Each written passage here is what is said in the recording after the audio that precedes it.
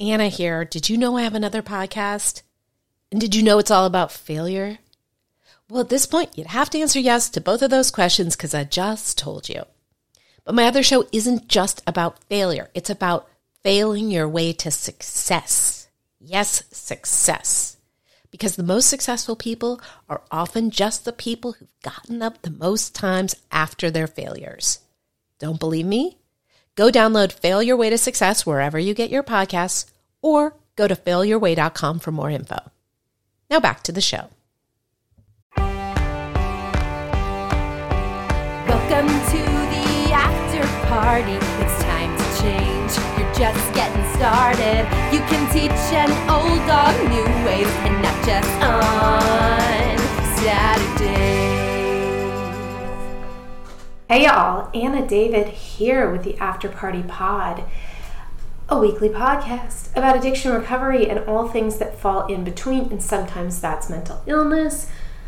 Today, it's addiction and recovery. God, it's a good episode. I know I say that every time.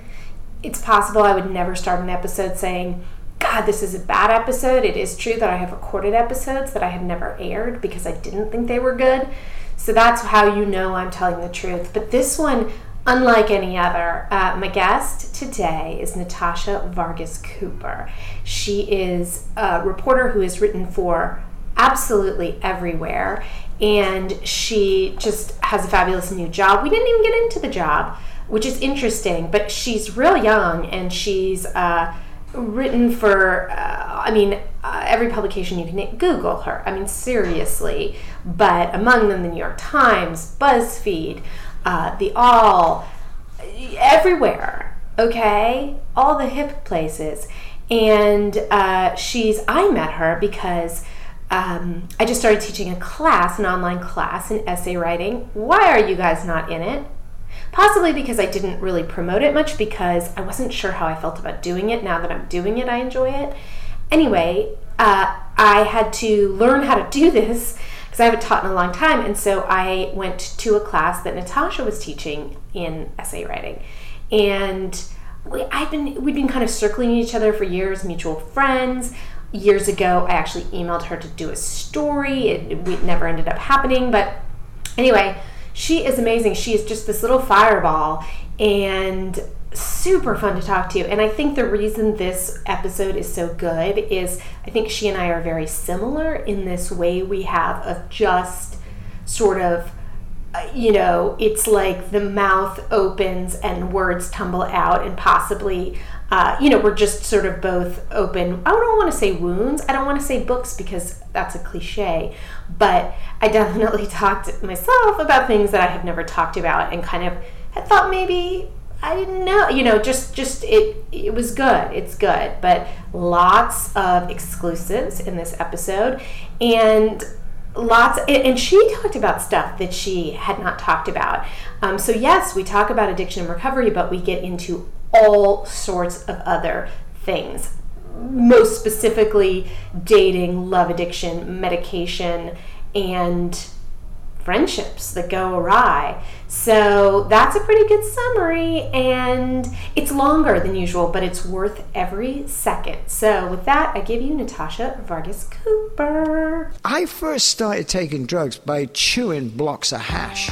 Oh my God, I think my copy has like bloodstains on it from shooting up while reading it. Party animal. I hate to say that because that makes me sound Paris Hilton. I was on the, as I call it, the Autobahn to nowhere. I'm very lucky because would you have wanted to have a celebrity junkie for a dad?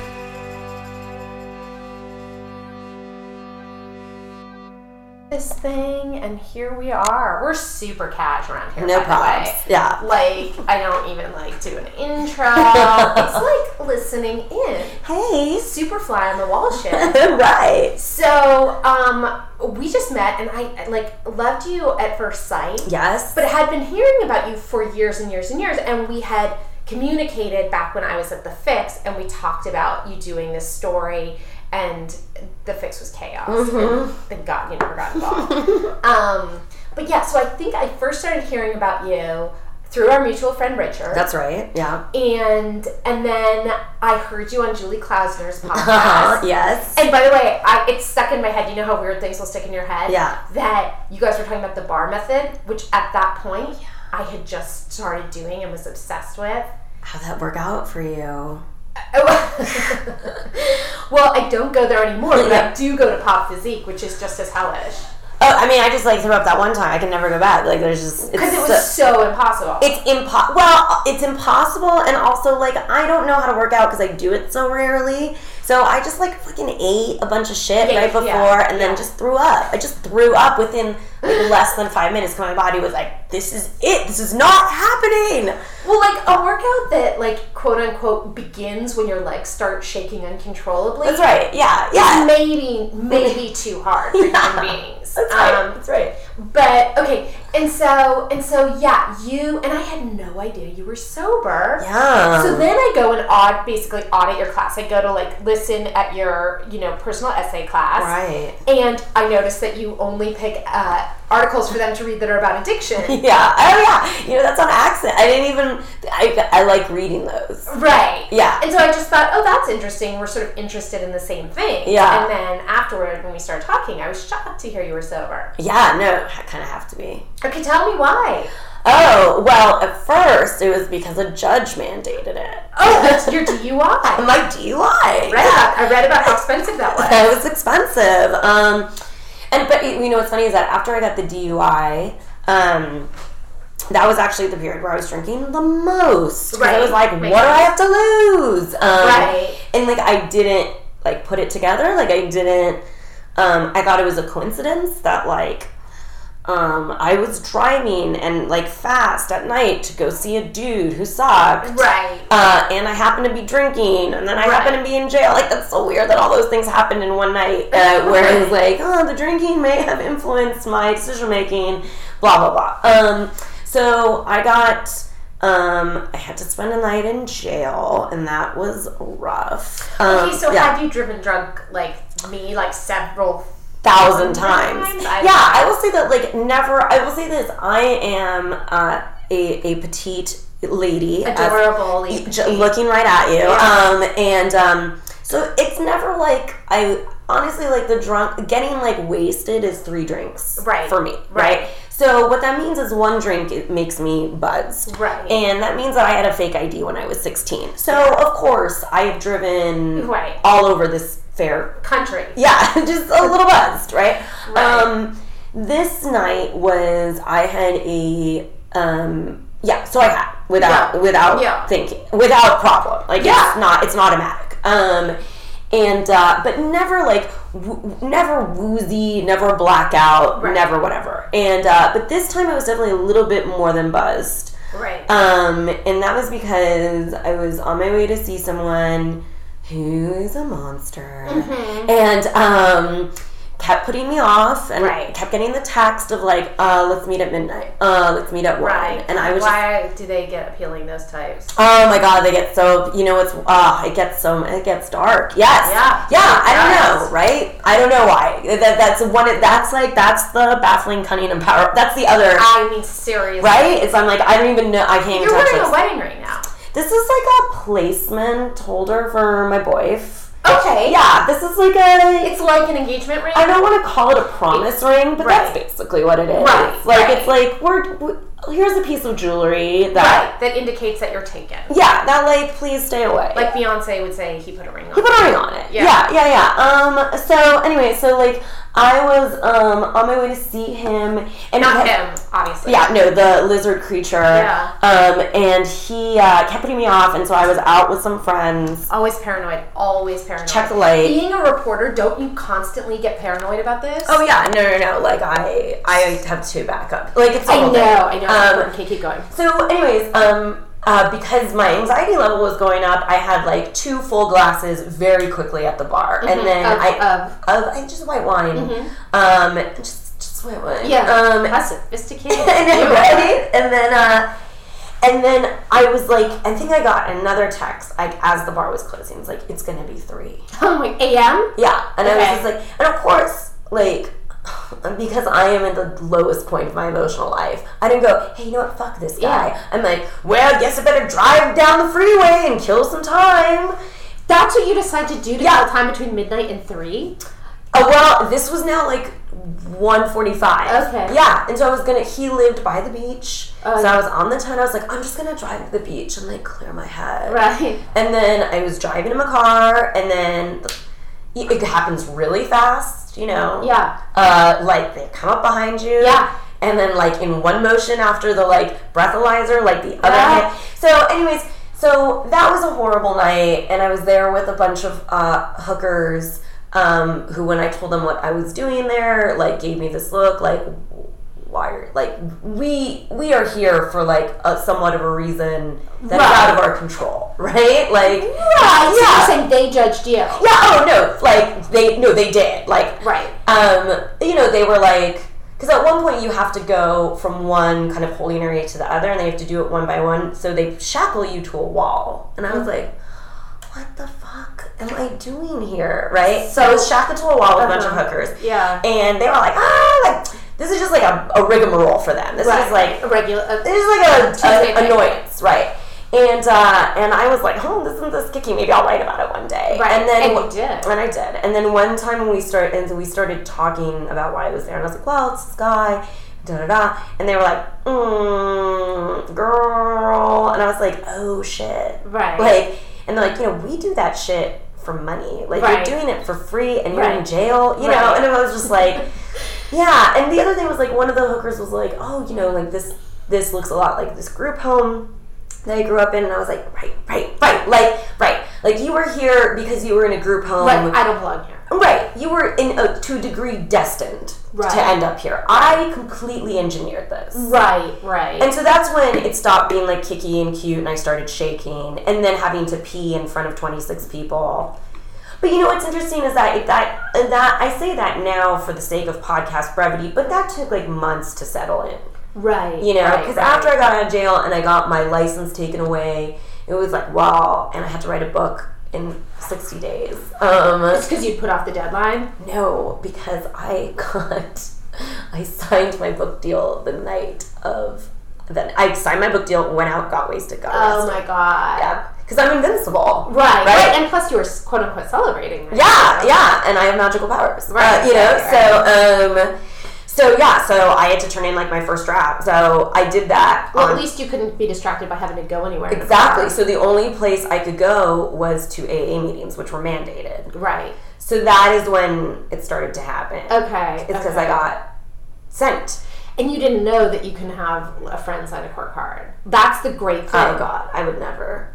No, I mean, I gotta say, like, I will say that jail is a pretty effective deterrent for like a middle class girl who in general does not like brushes with the laws. Right. So I was like, yeah, no, you can have anybody sign the court card, but I was like, I'm not gonna risk this. Yeah. Because Daddy was pretty pissed. Yeah, and your dad is a well-known reporter. Right. And I called him. Oh, that was your one call? Yeah, actually what's weird is in the Van Nuys holding cell, there's just a phone. And you can call as many people as you want in the 818 area code. So I actually, and actually that night I called like the 4 numbers that I knew from my friends and just like left voicemails. I was like, I'm calling you from jail, bye! Right. Because whatever. Right. And then I called my dad, and my dad answered, and it's like caller ID, and he's like, Van Nuys jail. Uh-oh. And I was like, uh-huh. And he's like, DUI. And I was like, yeah. And he goes, oh, how could you? And I was like, I hate you! But then he came and he bailed me out. But yeah, so it was just like, you know, Daddy wasn't going to be okay with that. Right. So no, I went. You're a good girl, essentially a pretty good girl. Yeah. Rule follower. I will break the rules with people that I think the rules are arbitrary with. Right. But the fact was that like the cops were very decent to me, and they were like, look, I was like, look, I'm not that, whatever, can I just go home? They're like, right, but if you were to get into an accident, and we sent you home, like, your blood is on our hands. Right? And I was like, I don't know, that just made sense, right? And I was like, yeah, you're right. Or they're like, or if you hurt someone else, we wouldn't be doing our job. And I was like, they're like, and you really just shouldn't be doing this. And I was like, oh, you're right. So I did feel like, yeah, no, what the fuck is up, right? Like, maybe this isn't okay. And then I went into my first AA meeting, and within 30 seconds, I was like, oh, yeah, this is totally the deal. Oh, really? Had you ever been to a meeting before that? No. And so you walk in, and you are open and willing because you're bummed out. I'm bummed out. Yeah. I walk in January 1st, 6 a.m. 2010. Okay. And because that's when it had to start. Business is really good in program that day. It's the best. It really is. That's when it's happening. So crowded. Yeah. And because I had to finish this draft in 60 days, and because I was out of my mind during this time, I would go to bed. I would wake up at 5 in the afternoon, eat a sushi dinner, start work at about 8:30 or 9, go to a hotel, sit in their lobby, take their Wi-Fi, or pay for their Wi-Fi, and then work until about 5 or 6 a.m. Okay. And then eat breakfast and then go to sleep. Why? I was so, at my raw. I mean, looking back now, I was like, this is the best way for me to get work done. I'm not distracted. Right. But I think I was just, everything hurt. Yeah. And so it was just, being up during the day, interacting with people. I also had a horrible relationship with my editor. So it was I didn't want to receive emails in the middle of the day because they bummed me out. Right. And I was just out of my fucking mind. Did you have trouble? I remember having a lot of trouble sleeping in early sobriety. Oh, I had an Ambien prescription. Okay. Yeah. And so, because I was getting off of Ambien when I got sober, and that's why I couldn't sleep. Oh, I don't. Yeah. No. Getting off of that was so. I don't know how you did that. Well, you got off of it too. I mean, you weren't taking a lot. No, I mean, but it all. I never had to make a huge effort to get off of it. Right. It wasn't I need to get off this now. It was there was periods of heavy Ambien use and then periods of not. It's just the most. I mean, I'm going to say anecdotally. Yeah. It's the most addictive thing on earth. I want to say it's more addictive than cigarettes, just because. Oh yeah, I mean it's your entire. I mean it's your sleep. Yeah, so it's amazing that you could do that. That you could be a periodic with Ambien. Well, I mean, yeah, I could be better. Yeah. Yeah. Right. So, how did you get off Ambien? Well, that's when I got. So when I got sober, I went to rehab, and I was like, "So listen, coke problem." Right. That's what I was. And they were like, "Oh, you're an alcoholic," and I said, "Well, no. I'd heard that they were going to do this trip to me," and I said, "No, I get that. I'm not that. Right. I snort cocaine. I just do cocaine. I don't even like drinking." And they didn't. I didn't impress them with this fact. and then I mentioned in passing. Oh, I'm an insomniac, so I take Ambien too. Yeah. And they say, how much? How much were you taking? So much. Oh really? Oh, I will say in my Ambien periods, I was 5 milligrams of sleep. Well, that's also why. Right. Yeah. You were actually taking it as prescribed. Oh yeah. No, I was taking it prescribed at night. To sleep. And I was only taking it at night to sleep as well. Oh, but by the way, not that I'm a saint. I would take it at night, and then sometimes I would drink, and then sometimes I would drive. That was a crazy drunk. Yeah. I did that too. Yeah. But not accidental. I mean, it was always accidental. It was I'm going to go to bed, and then someone would call. And then No. So it's not I was always I had a weird, I remember the first time I did that, I ended up literally kind of in-person stalking Ben Stiller at Chateau Marmont. We're talking early 90s. Wow. And a friend, I took my Ambien, and by the way, so I was taking 10 pills a night, and they were supposed to cut up in quarters. Wait a minute, so that's how many milligrams? I don't remember the milligrams. Right. But it was, in order to get it, I constantly had to call my doctor and say that I traveled. I was literally never leaving, my apartment. I traveled to the Chateau Marmont. I had gone on a trip and lost the bottle. So now, is your insomnia the type where you can't stay asleep? And so that was the kind of rationale you can't go to sleep, and then even if you do fall asleep, you can't stay asleep. Yeah. So the rationale behind taking numerous Ambien. Oh yeah, it was I totally needed it. And the reason it's so addictive, and the same thing with opiates, is you build up a tolerance. Yeah, and it feels amazing. See, I didn't think opiates felt amazing. Yeah, but I didn't think Ambien felt it. Again, I was so I need this to sleep. So were you doing blow and Ambien? Yeah. Oh well, yeah. I don't even know. That's amazing. Well, but the thing is, I needed Ambien way before I needed blow. Do you know what I mean? Yeah. So it was just a great solution to like a couple days of doing coke and needing to sleep. So of course I would take more. It turns out, and so towards my end, I would hope that I don't know if yours ever got this bad without serious drug use. It sometimes doesn't, but I would just hope to not wake up. I would just go. Did you ever have that? Oh, I mean, like I have that today. You know what I'm saying? Like, yeah, I would say that the most kind of emotionally difficult part of my day every single day. Wake up. It's not just wake up, but it's the like, why should I get out of bed? And like I do, and then it wears off and it's fine. Right. But I just, that is the perpetual condition. And I'm not even depressed, but I'm just like, don't tell me what to do. Like, I don't want to do, how about this? I don't want to feel, look, here's the deal. I feel a lot of things intensely all day. Yeah. Right? Yeah. And so when I first wake up, I'm not feeling anything. I'm calm, I'm numb. Right. So I was like, so it becomes like, if I just stay here, I'm not going to feel anything. Wow, right? That's so interesting. So, yeah, I mean, and you add drinking on top of that, and you add... what else were you doing? You know what? Like, so here's what it is. I would drink and take Ambien in a reckless way, right? So I would, but I will say this, the problem actually wasn't so much the drinking, and it wasn't so much the Ambien. It was how those two things were the kind of lubricant to doing really bad stuff with dudes. Interesting. So it's not even like I was like fall down drunk. It wasn't even like I was like, I mean, I'm an addict, no doubt. Right. But it wasn't like I was at some heightened stage of addiction. It was literally just like, but I was unbelievably self-destructive with dudes. And I was kind of that way sober, like when I wasn't doing stuff, but absolutely when I would drink. And so just like those 3 a.m. guys, or worse? 3 a.m. guys, ex-boyfriends, maybe friends who like, you know what I'm saying? You shouldn't have gone. Yeah, I was just like, I didn't even want that, but I'm drunk and high and lonely and anxious and terrified. Send you a text. So when that next morning came, I wanted to take anything to like, but what would typically happen is just stay in bed all day. See, I can't do that. I don't know how to do that. Oh, it's great. See, well, and that's why you could take, small doses of Ambien and sleep.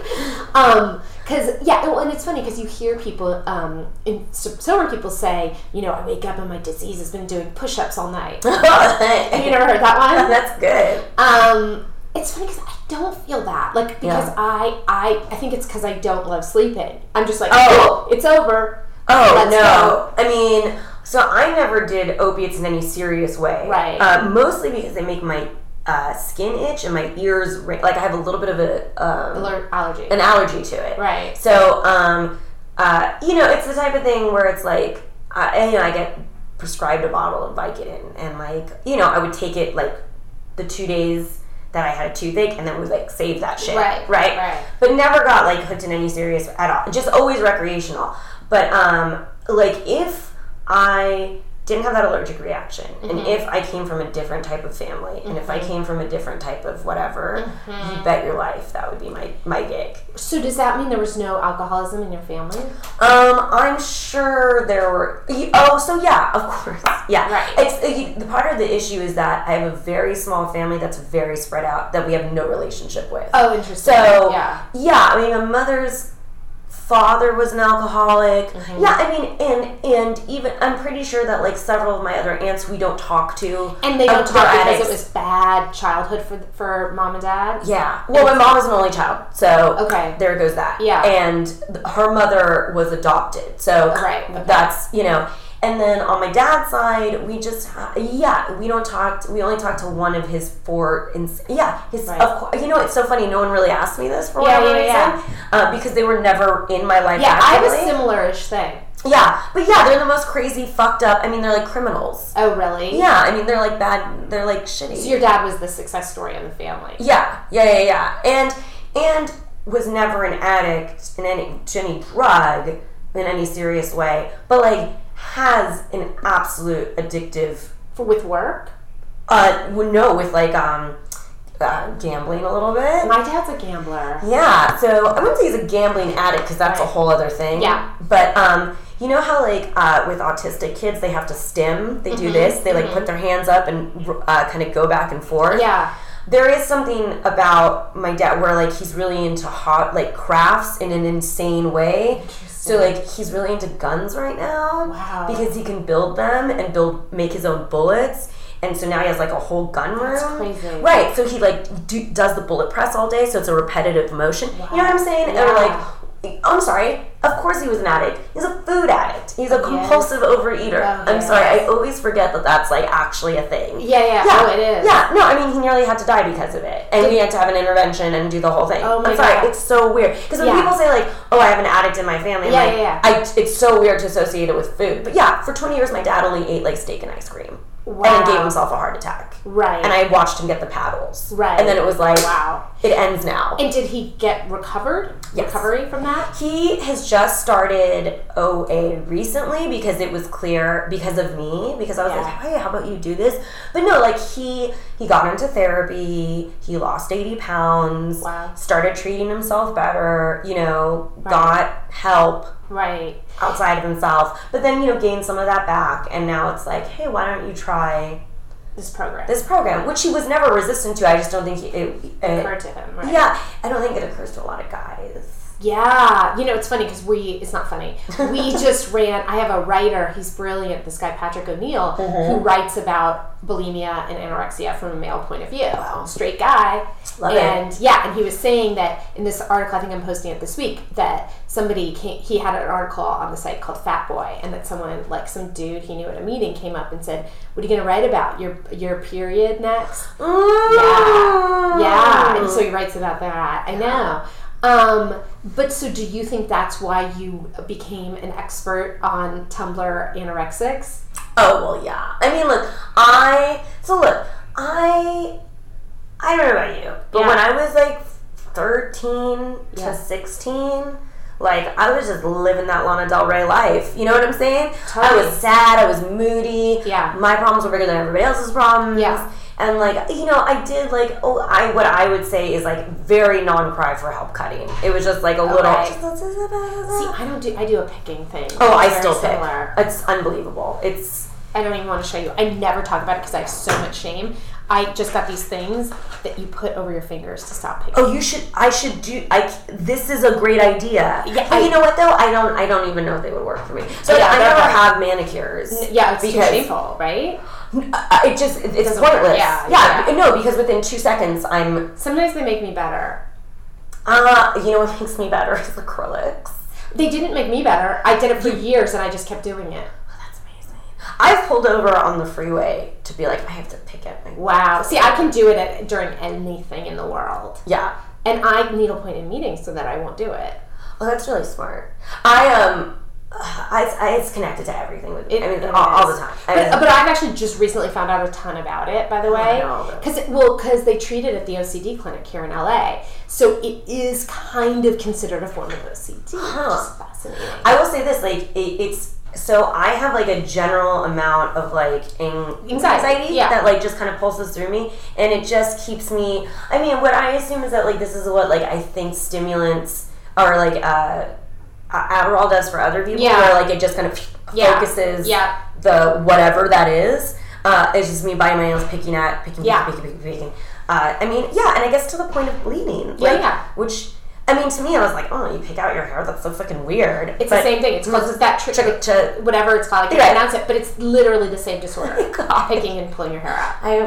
You know what? This is great. This gives me another chance to go to a recovery meeting. By the way, those meetings are like, it's like disbanded, the meetings about it, because there weren't enough people. And by the way, what I also learned is like what we do is nothing compared to what people can do. Oh, yeah. Right. Oh, yeah. No, this is junior varsity. Yeah. Yeah. So the reason why I got into the anorexic stuff, The anorexic and the cutters. Yeah. And all that. Well, one... Okay, well, aside... I'm sorry, when we first started talking about it, I was lumping the cutters in with this, but the anorexics are very different. Yeah. The anorexics, I think it's so kind of taboo. Okay, it's like kind of like the rich kids of Instagram stuff, where you're like, oh, you're not supposed to talk like that, right? You're not supposed to do that out loud. Like, we all kind of secretly feel that, right? But I just love. Okay, like let's do the precursor. It's a terrible disease. Yeah, people are suffering. Clear, dying. Get help. Okay. Yeah. From an aesthetic point of view, right? It's fascinating. Yeah. Where it's just like, wow, like you've internalized all of it, and look at how your trauma is being projected out, and look at this clan that you formed, and look at all these rules. That it's just like it's like discovering it's like a tribe. Right. And so specifically the girls on Tumblr that write about, and they had anorexic blogs, basically. Yeah, I mean, I was into them, like, when I was a senior in high school. Wow. And I was on the journalism staff. I wrote a piece about them being on, like, having their Angel Fire Geosites live journals. Wow. And I was like, there's this whole fucking group, right? Yeah. And then they resurfaced, and I just like how they're, like, this radical band. Yeah. And I don't know, it takes everything that is... it's just so deeply politically incorrect. Yeah. And it's so, like, I don't know, it's so, like, mean girl, but it's so hurt, but it's so vulnerable. But I just love how brazen they are. Yeah. Like, it's just sort of like, if you don't agree with us, fuck off. Yeah, if you don't agree with, like, it's my fucking body, I want a fucking thigh gap, you know? And it is also just, like, it's somewhat of a parody. Right. Right? And also, it just, like... I didn't have an eating disorder growing up, but, like, I did do some of the cutting, and fuck, if I had a Tumblr, forget it. Right. Oh, my God. Right. Oh, my... Because, look, that's what it's all about. You're just like, look at me. You know? See, but all those blogs existed when you were in high school, right? Not at the same micro tumbling level. Right. And it's if you didn't have a blog, I would think you would. I did not have a blog in 1999. Right. I had a blog by 2004. Okay.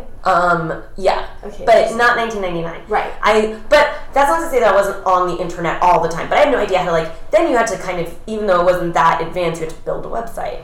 Yeah. You know? Yeah. Like Blogger, I don't think Blogger existed, or WordPress was really used on a big way. Yeah. These girls all had, they had LiveJournal, or they had, like, their Angel Fire sites. And then they were part of a web ring. Anytime there's a web ring, is just fascinating. Right. But also, I guess it's like, it's also, I am always interested in how diseases sound, and how they all kind of share a language, and they all share a vocabulary, and they all share the same similar desires and fantasies, right? And that's interesting how the disease manifests itself.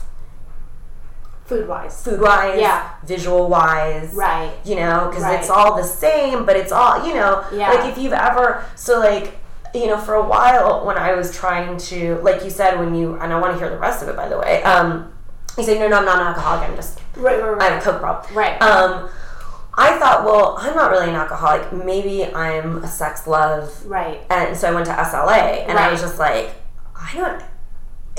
technically, I'm much my problem looks a lot more like what your guys' does, but the way that you talk about the disease and the way that you interact with the disease is not like me. Well, and actually, the alcoholic framework works the best. Yeah, I mean, that's interesting because it's like SLAA and the food programs. Here you are talking about this thing that you can't not do. Technically, you could not have sex, obviously. Right. But these are activities that you have to integrate into your life. Right. And it's a lot hard. It's such a personal thing. It's really challenging to come up with these rules and that you must follow, or you're quote unquote failing. Right. So it was interesting when I really committed to AA. The not drinking was not a problem. Right. I did a year of celibacy. Yeah, which was do that, which was also strangely not a problem. I mean, wow. Yeah, it wasn't. It was kind of an accidental celibacy where I was like, you know what? I'm not going to sleep with anybody until they take me out on 5 dates. Wow, just never happened. Yeah, you know. Did you make out with anybody? I made out once with a dude when I was in Hawaii who was British. And that was just like involuntary. Yeah, I was like, I have to do this, right? Yeah. This is my mandate as a woman to make out with British guys, right? You know, so but that was it. You know, we were at a hostel one night, so right? Like, let's make out. Yeah. But the reason. So, like, to me, like, alcohol is actually something that is very understandable and manageable to me. Sex, intimacy, love, cunning, baffling, powerful. But yet you're in a pre-engaged relationship. That took 3 years. I don't think that's very long. Yeah, well, I will say that I was pretty fucking dedicated to those 3 years. What did you do? I was celibate, and I say I had a full year of celibacy. I had sex. Oh, I broke my celibacy with the dude I went to jail for. Oh my God. Right? Because of course. Yeah. So after that year of celibacy, I wanted to like prove, I don't know what the fuck I wanted to prove. Right. It's one of the crazy, that's what put me right back into, I was like, oh, no, I can't handle this. Right. So I had a year of celibacy and then I broke it, but it's not like I continued having. Right, you did it, it's like one drink and you were like, fuck this. Yeah, I was like, fuck this is ridiculous, yeah. right? So like, so I was doing a lot of meetings, I cut a lot of people out, I started to build a life that did not revolve around anyone else but me to a degree, right? And also, like, I don't like my work, I hate working. If I could just be an heiress, I would. But, you know, I took my career incredibly seriously, and it was just like, you know, I'm feeling everything, and I'm gonna cope, and I'm just gonna learn how to be a fucking adult, right? And feel my feelings, and wonderful every now and then. Yeah, right. So, but it was also just like, like if this makes me feel weird, I'm not doing it. I'm not. It's hard to know in the dating realm if it makes you feel weird because denial just kicks the fuck in. It's the worst. Yeah. I mean, actually, like the deal is that. Because I wasn't going out very often, because I wasn't drinking, because I wasn't doing anything. I didn't interact with that many guys. I'm sure during that period, if some guy wanted to, like, get involved, I don't know if I would have been strong enough not to have. Right. It's just no one came after me. Right. So it kind of ended up being de facto. Now I could be like, it's because I wasn't putting out into the universe. Right. Maybe. You know, it's a good coincidence that it worked out that way. Right. You know, I mean, there were a couple moments where, like, having a particularly bad night where, like, I emailed an ex. Right. I was just like, I just miss you. Right. And then I was like, you know, the next morning I was like, I know, I'm just lonely. Right. So it was very clear, like, I could figure out what emotions were actually driven by what the actual motivation was. And most of the time it was anxiety. Right. Interesting. And fear. Anxiety, terror, fear, lack of control, wanting something to control. And also, like it does feel sad to not have intimacy. Right. Sex is whatever, right? I can get sex. Right. It's the lamest part. It's the easiest shit. Right. Getting a dude to want to have sex with you. Yeah. If you and I were to walk out, it was like, who could do it fast? Like 2 minutes. That's what's so funny is I had a previous guest who challenged me and said she could walk out of here with a phone number. Yeah. She's bisexual, so it the stats she did, but she walked out with the guy's phone number. Right, yeah. So it's like that, which by the way is not that lesson took me 28 years to learn. Right. And that is actually the big epiphany that happened in the celibacy and in the program and all that stuff, was that, like, it's not hard to get guys to have sex with you. Right. It is very hard to get them to love you. Yeah. And that those things are not actually the least bit related. Right. Which I didn't know. Right. And drinking confused them even made more. it even more. Right. So, you know, like, that's why, like, I have a strange relationship to drinking into the program, where it's like, to me, it's just a metaphor. Right. For, like, you know, I mean, I don't drink, but but that's not the hard part. Oh, right. The hard part is all the emotional stuff. Right. You know? So that's why I did it. It was also because I just made myself sick by that point. I was just, like, so sick of my behavior and so sick of, like, reaching out to these dudes who sucked, who were shitty, who I knew were shitty, who had rejected me on some level, and it was just like, oh, why am I engineering this? Right. Like I said, like, I wake up every morning, like, I already feel bad. You know what I'm saying? I already feel bad. Make yourself feel worse. Right. Did you do therapy? Do you do Oh, therapy? yeah. Okay, yeah. Oh, yeah. I would not be a functional human being. No, but I don't just do therapy. I have a psychiatrist. Oh, me too. I have a psychiatrist who's from like the old school, Uh-huh. who is also my therapist. So we interesting. have hour-long sessions. Yeah, that's expensive. So expensive. But, so now I see him only like once every 4 months. I'm sorry, 4 weeks. Right. But when I'm in crisis, Right. it's once a week. Right. But he's a genius. Like, he saved my life. Yeah. Yeah. Where are you on the medication front? I take a very low dosage of an SSRI. Mm-hmm. So I take 75 milligrams of Effexor. Oh, yeah. Getting off that drug. Are you getting off Effexor? Yeah. That's tough. It's rough. Are you ever missed a day? Oh my God. And been dope sick? Yeah. I've never, I've actually, there's only one time when I missed a full day, and that was when I was on a bender and thought I was just hungover, and I didn't. But Effexor doesn't work if you're drinking, or does it? I don't know. No, it works. Who knows? Does it work? I didn't get on it till I was sober. But, like, I took Paxil, and I sure was depressed. Oh, yeah. Well, so I don't take it. So at 150 milligrams, it's used for depression. At 75 milligrams, it's used for anxiety. Okay. So it does work with the anxiety. Interesting. I think. Yeah. I mean, but that's because it's a low dose. Like, I mean, I'm still anxious. Yeah. And if I want to throw myself into a tizzy, there's no problem. It'll be there. Right. But you think it gives you a pause, kind of? Right. There's a little, I can find a clear place on the dial. Right. It doesn't always have to be at 10. Right. So right. it allows me that. Yeah. But I don't think I'll ever get off it. Well, that's how I felt because it's so horrible. Yeah. I'm actually transitioning to another medication, so that's the only way. I have periodically, basically it's like things will go well, and for a while, and I go, oh, you know what? I don't need this. Right. I'm great Look now. at me. And maybe it's been 3 times I've tried to get off of it. I did that tapering, so I wasn't sick, but I got real sad. Oh, yeah. And Effexor withdrawal is, the worst. It's the worst. It's unlike anything I've ever felt. We are not doctors, but we can tell you anecdotally that is true. It's the worst. And it's instant. Well, yeah, but the depression took a while to kick in, and it was hard to know, is this withdrawal from Effexor, or is this a natural state? Is this what I would feel like?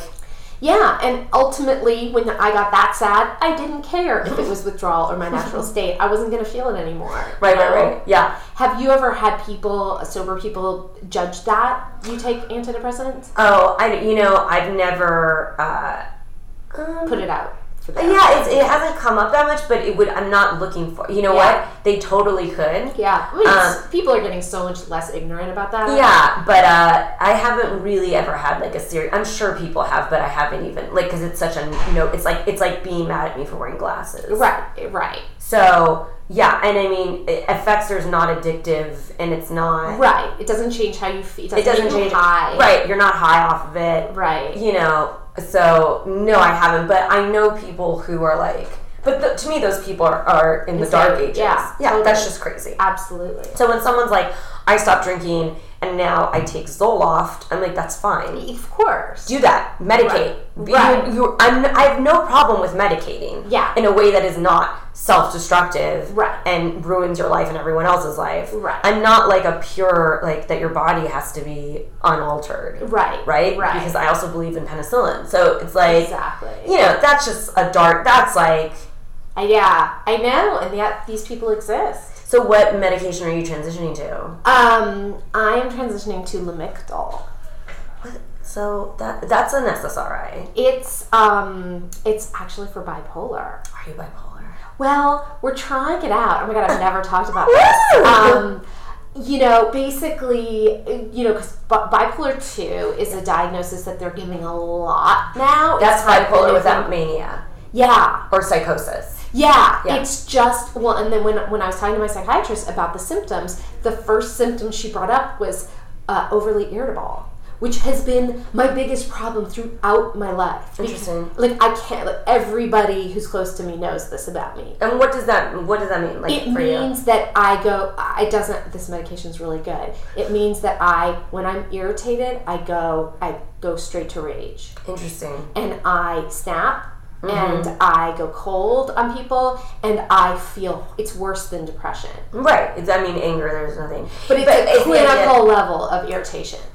And it's easy? Like it happens too easily? Or it happens too constantly. Often? It's just constant. Yeah. Wow. Happened. And so when she told me that, I said, I always felt so guilty, and it's driven so many people away from my life that it never occurred to me that this was quote unquote not my fault. Right. I thought it was just that I needed to develop, especially when I would look at my character defects, I needed to develop tolerance. Right. Yeah. And I couldn't. And so I've tried this, and I'm responding super well. Oh, that's great. Yeah. Well, do you have hypomania? I don't. Well, because I'll tell you something weird. Oh my gosh, I can't believe I'm talking about this.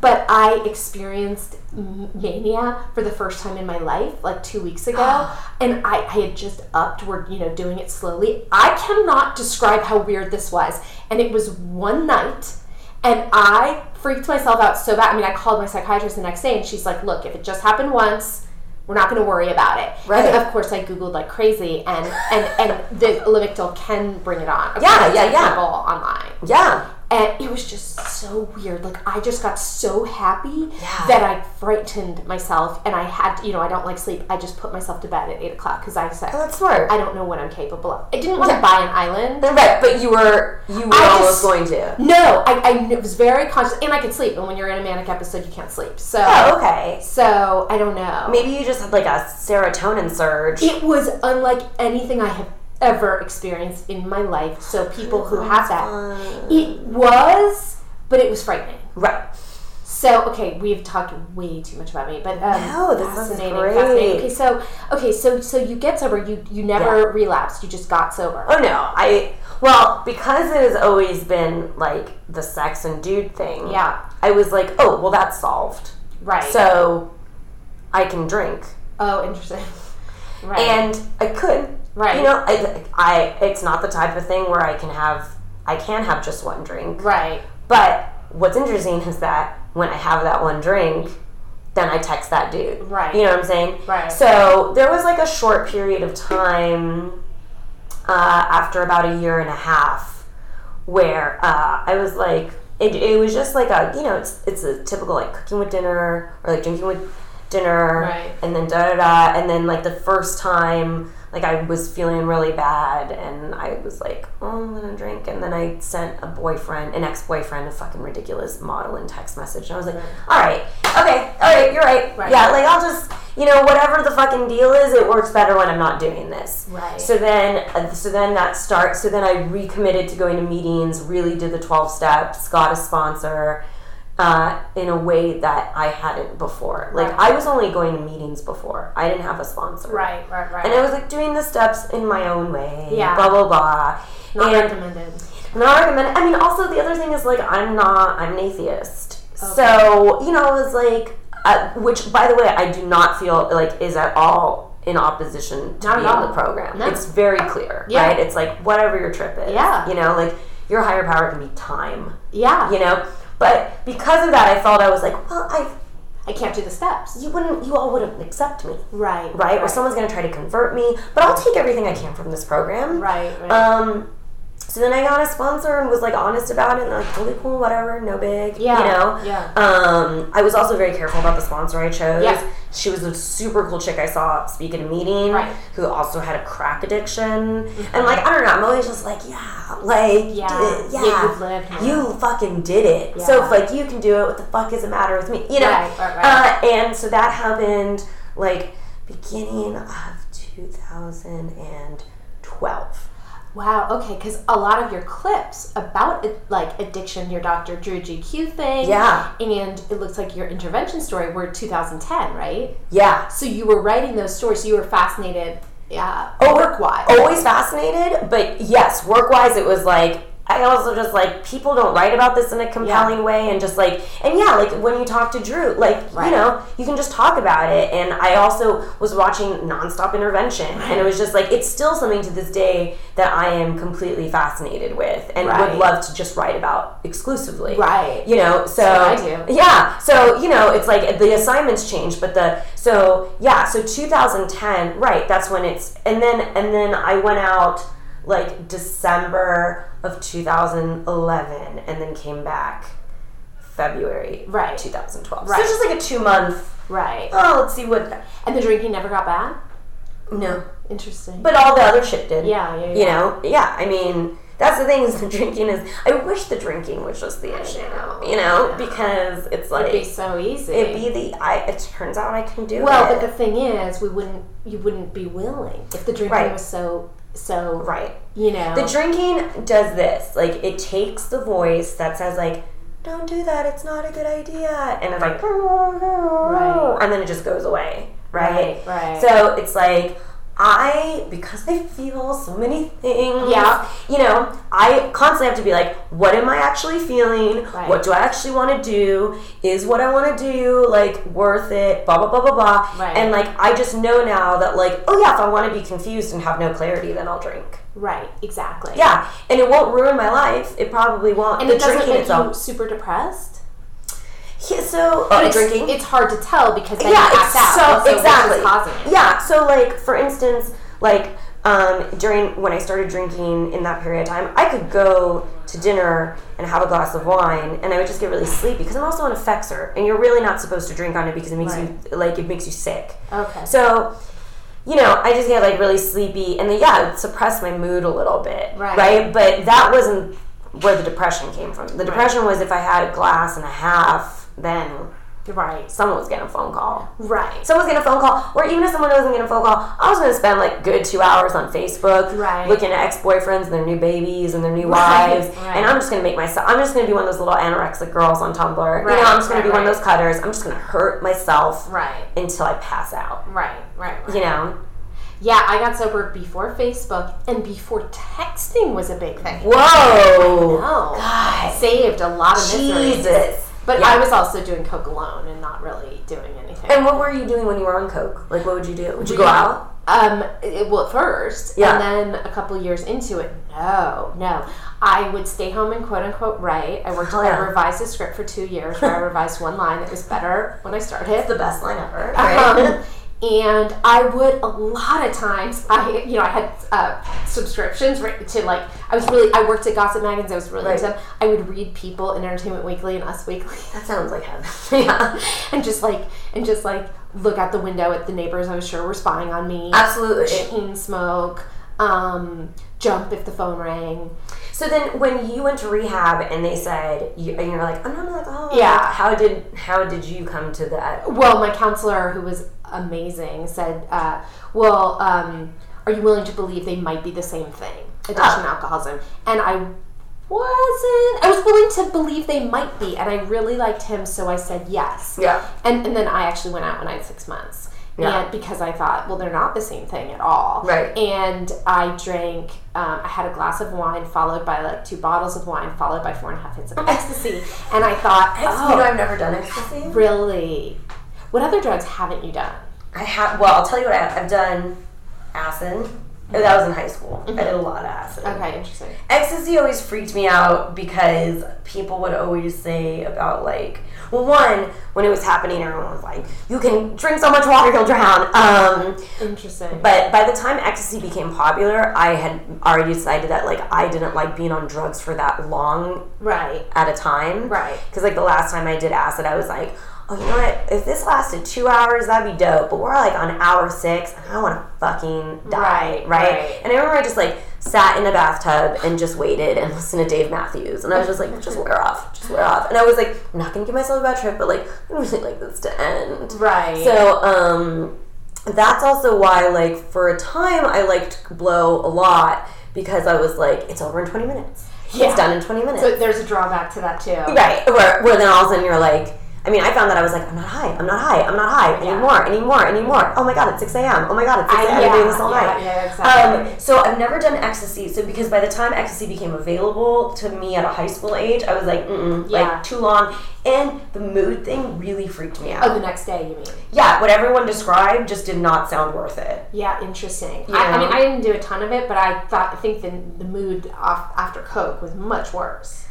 Yeah. I mean, I mean, that was the other reason why it was that, because every time I had done hard drugs, it would take me days to recover. Yeah. So what people described, and then also I had a friend, the first person I saw do ecstasy was doing like one of these with like the trembling jaw and like the unfocused eyes, and he was generally someone who I found like attractive and cool, and I was like, ugh, forget, you guys are lame.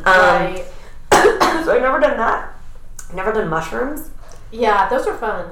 Yeah, again, it just seems like anytime when someone talks about mood and intensifying feelings, I'm like, fuck that. But like, yet you did acid. I was like 14, right? You know, and it was like I was like with my raver friends, right? So, and I did acid for like a discrete time, and then I was like, no, and same thing with blow. Actually, what's weird about blow is that it completely silences my mind, like, which probably means I have ADD or whatever. Exactly, right? That's what it does. And it makes me really quiet. It did for me after a couple years of doing it. Yeah. I actually couldn't speak. Right. Yeah. No, that would be the type of thing. And also, I never went out and did anything. Yeah. And this is also, by the way, when I was like ages 16 to 19. Right. Right? So it wasn't like, you know, I think I haven't done it since I was 19. Right. Or 20. And I think the last time I did was Are like... you like 20, like... I'm 30. Wow. Yeah. No, because Richard always says just how successful you are for your age, and it's true. Yeah, I mean, thank you, but I'm always like, yeah, but it's not as impressive because I'm 30. You know, I didn't really have my first job till I was 30. Yeah, I just got my first job now. I know. Yeah. So exciting. You want to talk about it a little bit? Oh, no. Okay. Yeah, it's so much more But interesting. it's not your first job. You have written for everybody. Yeah, this is my first salary position. Right. But yeah, no, so, like, and, you know, I've never done heroin, and I've never done... oxy that wasn't like a low dosage prescribed for dental stuff, right? You know, right. And meth. Did you ever do meth? Never did meth. Right. Yeah.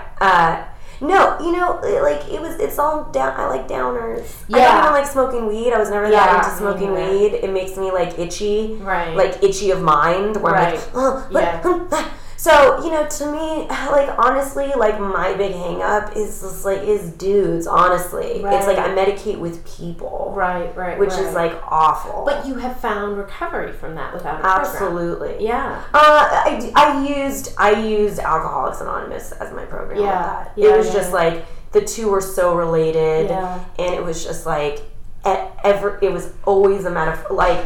The cunning, baffling, powerful thing, I was like, that's just sex. That's sex to me. I would never say I was a sex addict because I did not give a shit about the sex. Right. It's intimacy. Right. It's attention. It's validation. It's male attention. It was like, you know, I learned to live without male attention for years. Right. And now I have one male's attention, and it's really great. Right. And it's that, like, I will call it, like, phone is dopamine dispenser. Mm-hmm. Yes. You know, because the high off the text that you want. Oh my God. And all that. And the thing is that, like, I'm also relentless about it. Like, I will, even if I'm not that into it, I'm like, the only way that I'll figure out that I'm not that into this is by taking it to the furthest level it can go. Right. Even if I don't want it. You know what I'm saying? Right. So it's like I have a pure addict. This isn't like I'm codependent or like no offense to the coda people, or like I'm so hung up on my ex-boyfriend. It is with a compulsion, but that you could turn off for a year. That I had to really work to turn off. Yeah. I mean, I was fighting that all the time. Do you find those addictive tendencies playing out with your boyfriend though? Like where you get obsessed with certain things he needs to do?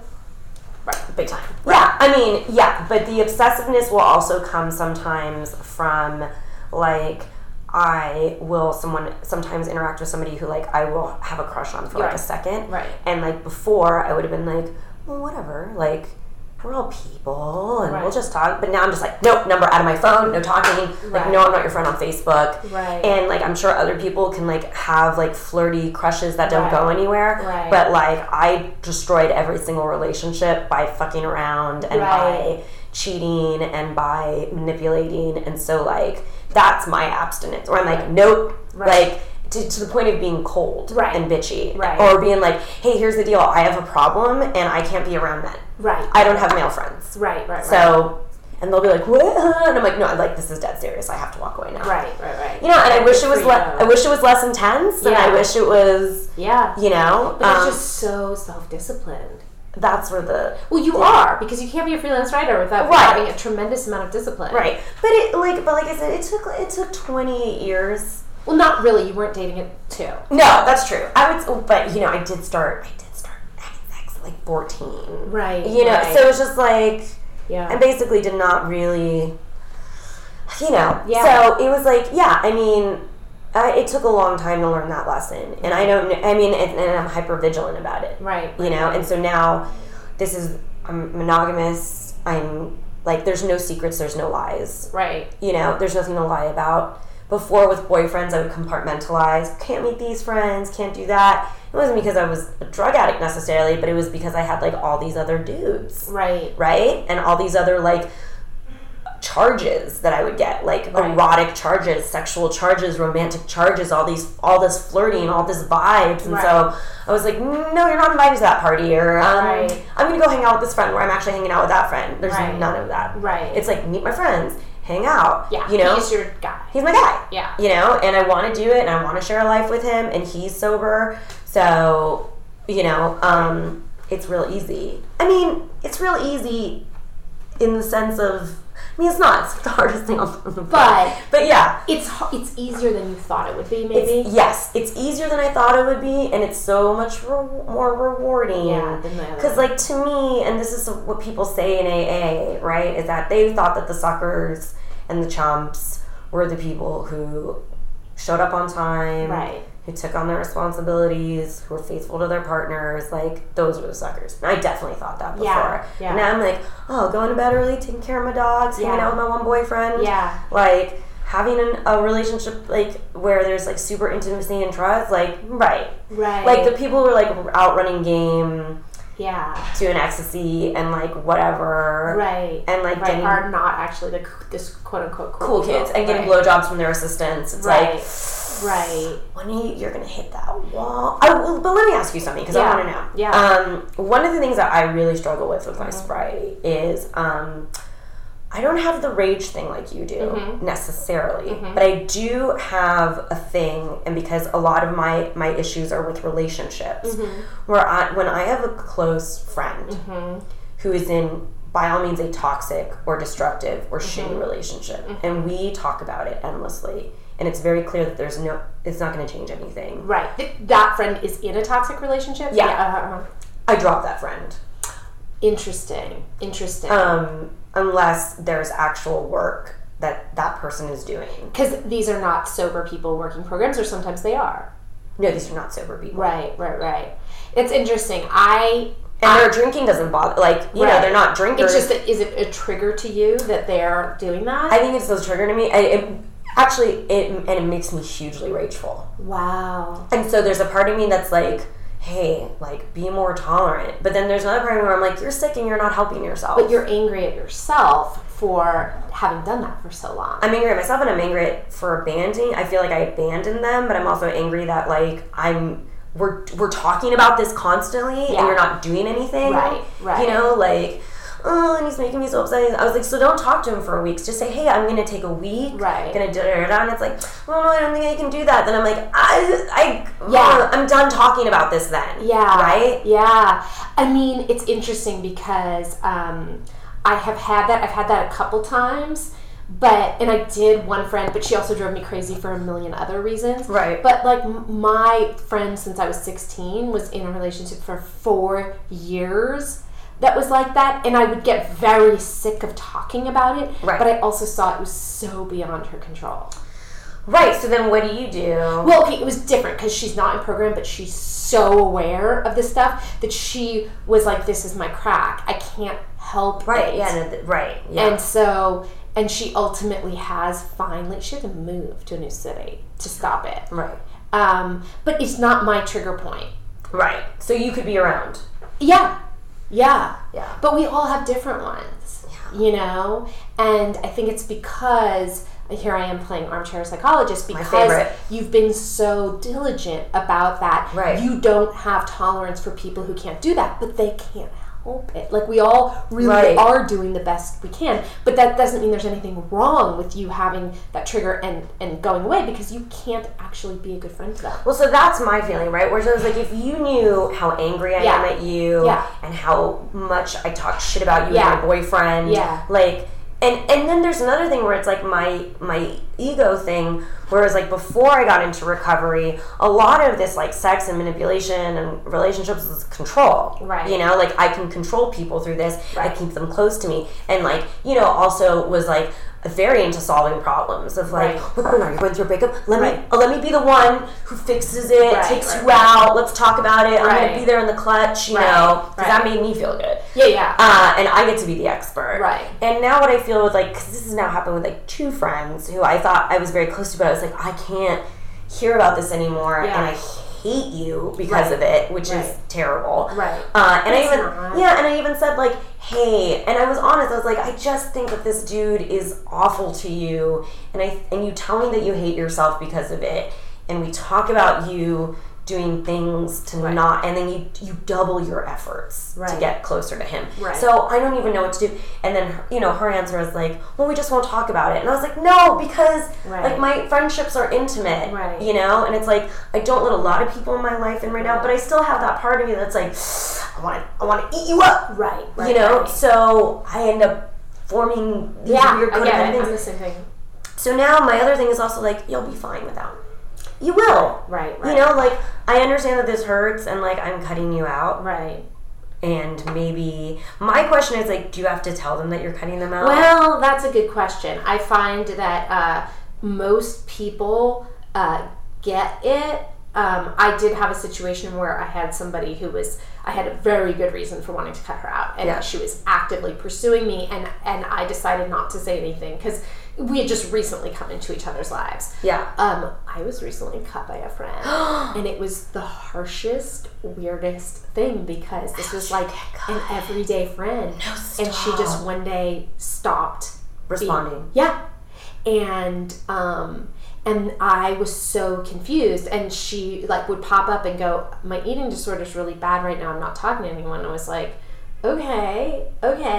And then finally, after months, I called her. I was like, seriously, what's the deal? And she told me, I mean, it's so weird because it was totally unfair, but I'm so glad that we're not friends anymore. And she said that she had written a story for me for the site, and she had driven me crazy. She had never written before, and she like literally, I have to post 5 stories a day, and she drove me so crazy with like challenging my edits and like all this super unprofessional stuff. And finally I was like, I cannot take this. By the way, pre-Lamictal, so I was like irritable and rageful, and that scared her so much that she couldn't feel comfortable around me.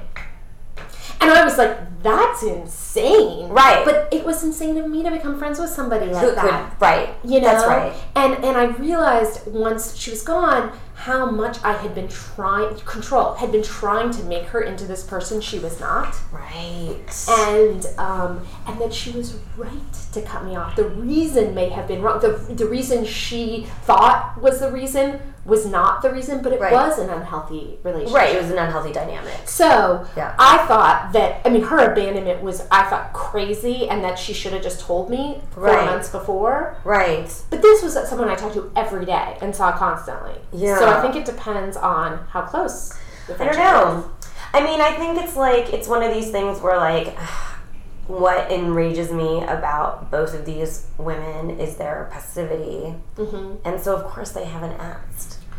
Oh, okay. And so my thing is like, my rule with myself is that if you ask me. How close were you to them?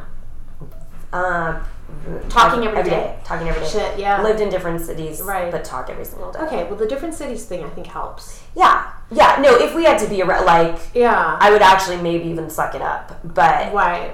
But it's like I was just recently. I'm telling you everything. I know we're just going and going, and it's like, oh my god, we're actually these lucky people. Keep going. I was actually in her city recently. Mm-hmm. Oh, and so Manhattan. Yes, so it was like. It was a big deal for me not to reach out. Wow. Did she know you were there? I don't know. I was very cagey about it on my social media. Yeah, I know. Because I was like, I don't want...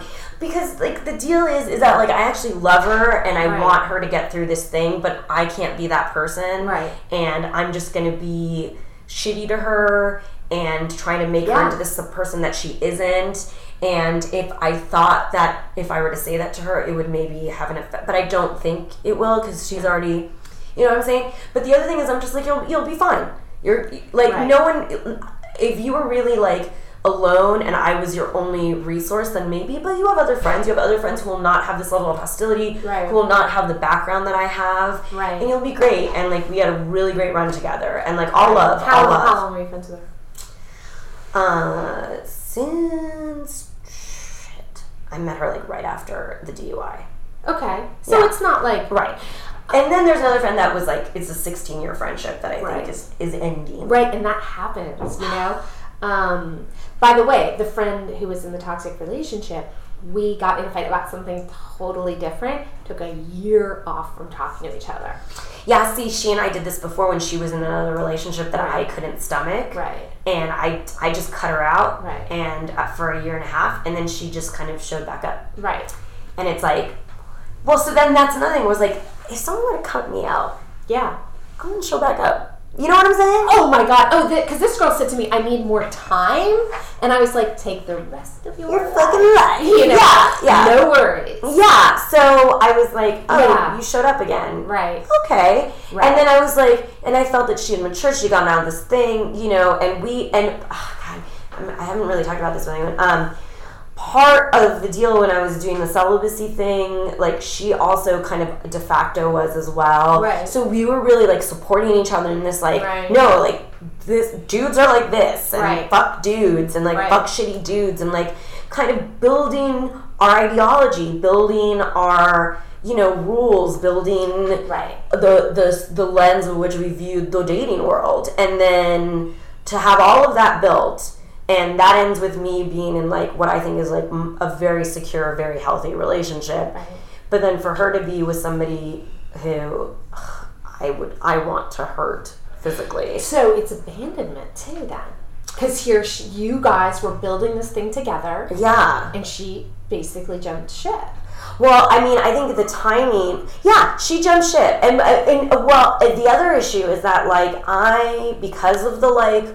not being drunk and because of the not, you know, the kind of everything has to start slower and be clearer is words, and probably because of my profession, words have meaning. Yeah. When I actually do say the things I mean, that's always been a thing in my family. I'm very lucky where I don't come from a particularly like sarcastic family or glib family. Like, they're both writers. So it's like, you know, I don't ever have a memory of my dad saying something or my mom saying something that was like overtly intentionally hurtful. Right. Or anything like that. Right. To each other, to anybody. Like, it's thought is put into words and meaning. Right. So it's like they evaporated, and I'm unclear on what was real, and I'm unclear on what was said to just be friendly and have a rapport, and if I should bring up the things that we said and be like, yeah, but you said this, and you're not acting like that. Right. But that's like not like, you know. Well, it doesn't work either. Right. But okay, here's a question. Do you find, you know, the Hollywood way, which we all kind of get used to, which is if you don't hear, you didn't get the job? Yeah. With a guy, did you prefer... Okay, so this is the big dilemma. Yeah. You have to say something. I mean, I have not dated in 3.5 years now, 4 years almost. But, so maybe now, at 30, with some couple years of sobriety, I would maybe... No, I wouldn't.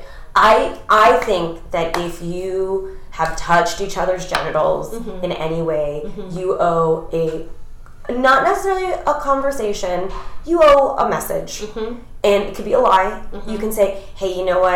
I think you're really terrific, but I started seeing someone else. That's a horrible lie, though. How about I'm not over my ex? That's a much better lie. Because I think I started seeing someone else is hurtful. I mean, the point is that there's like an acknowledgement of like, I do owe you something. Right. And whatever it is, right? So like, what I can't deal with is just like, I'm just not there right now. That I'm like, fuck you. Right. But what about silence? Unacceptable. Right. I will set your car on fire. But only if you've slept together. Yeah, so that's another interesting thing, which is like, I've never not slept with someone. Okay, interesting. Right? Yeah. That's part of the thing. Yeah. Like, I think there's only like 2 people that I dated that we didn't sleep with each other within the first 48 hours. Right. So it's always the guy now.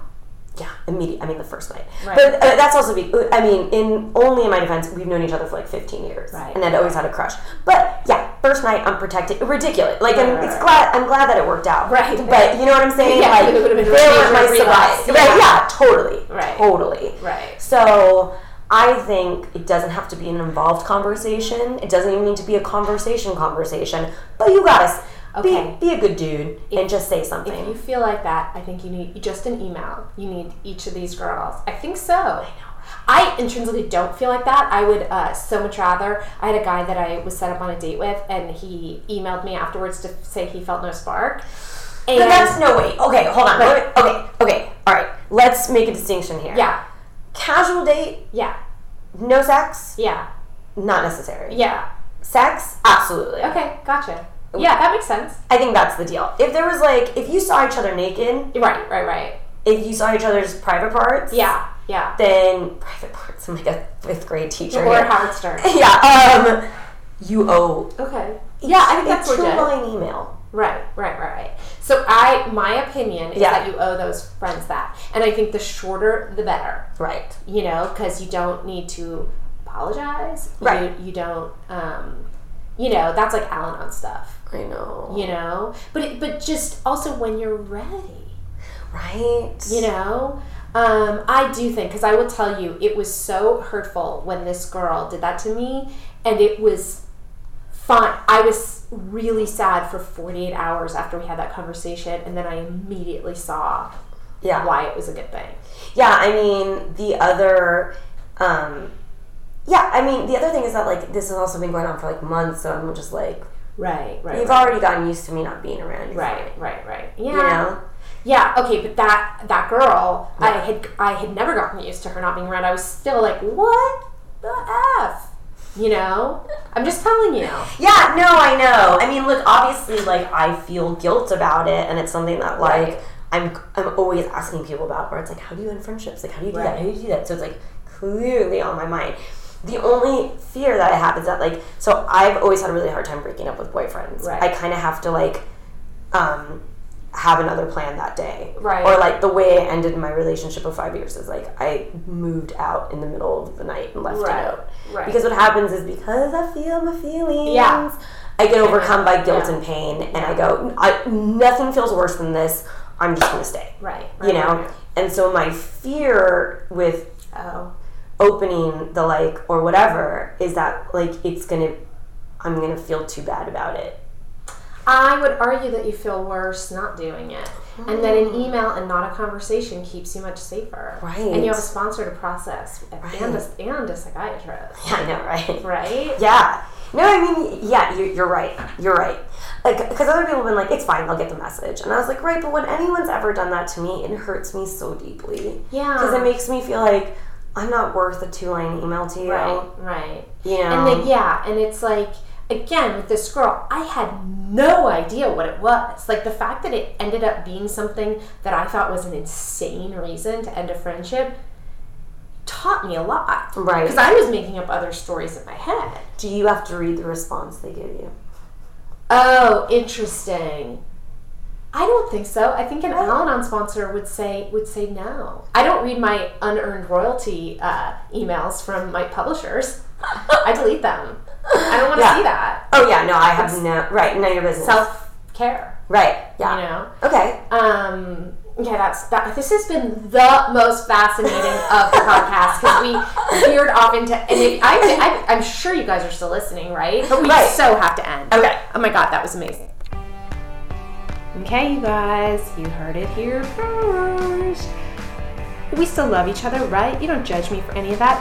How much do you love her? Natasha Vargas Cooper on After Party Pod. See you next time.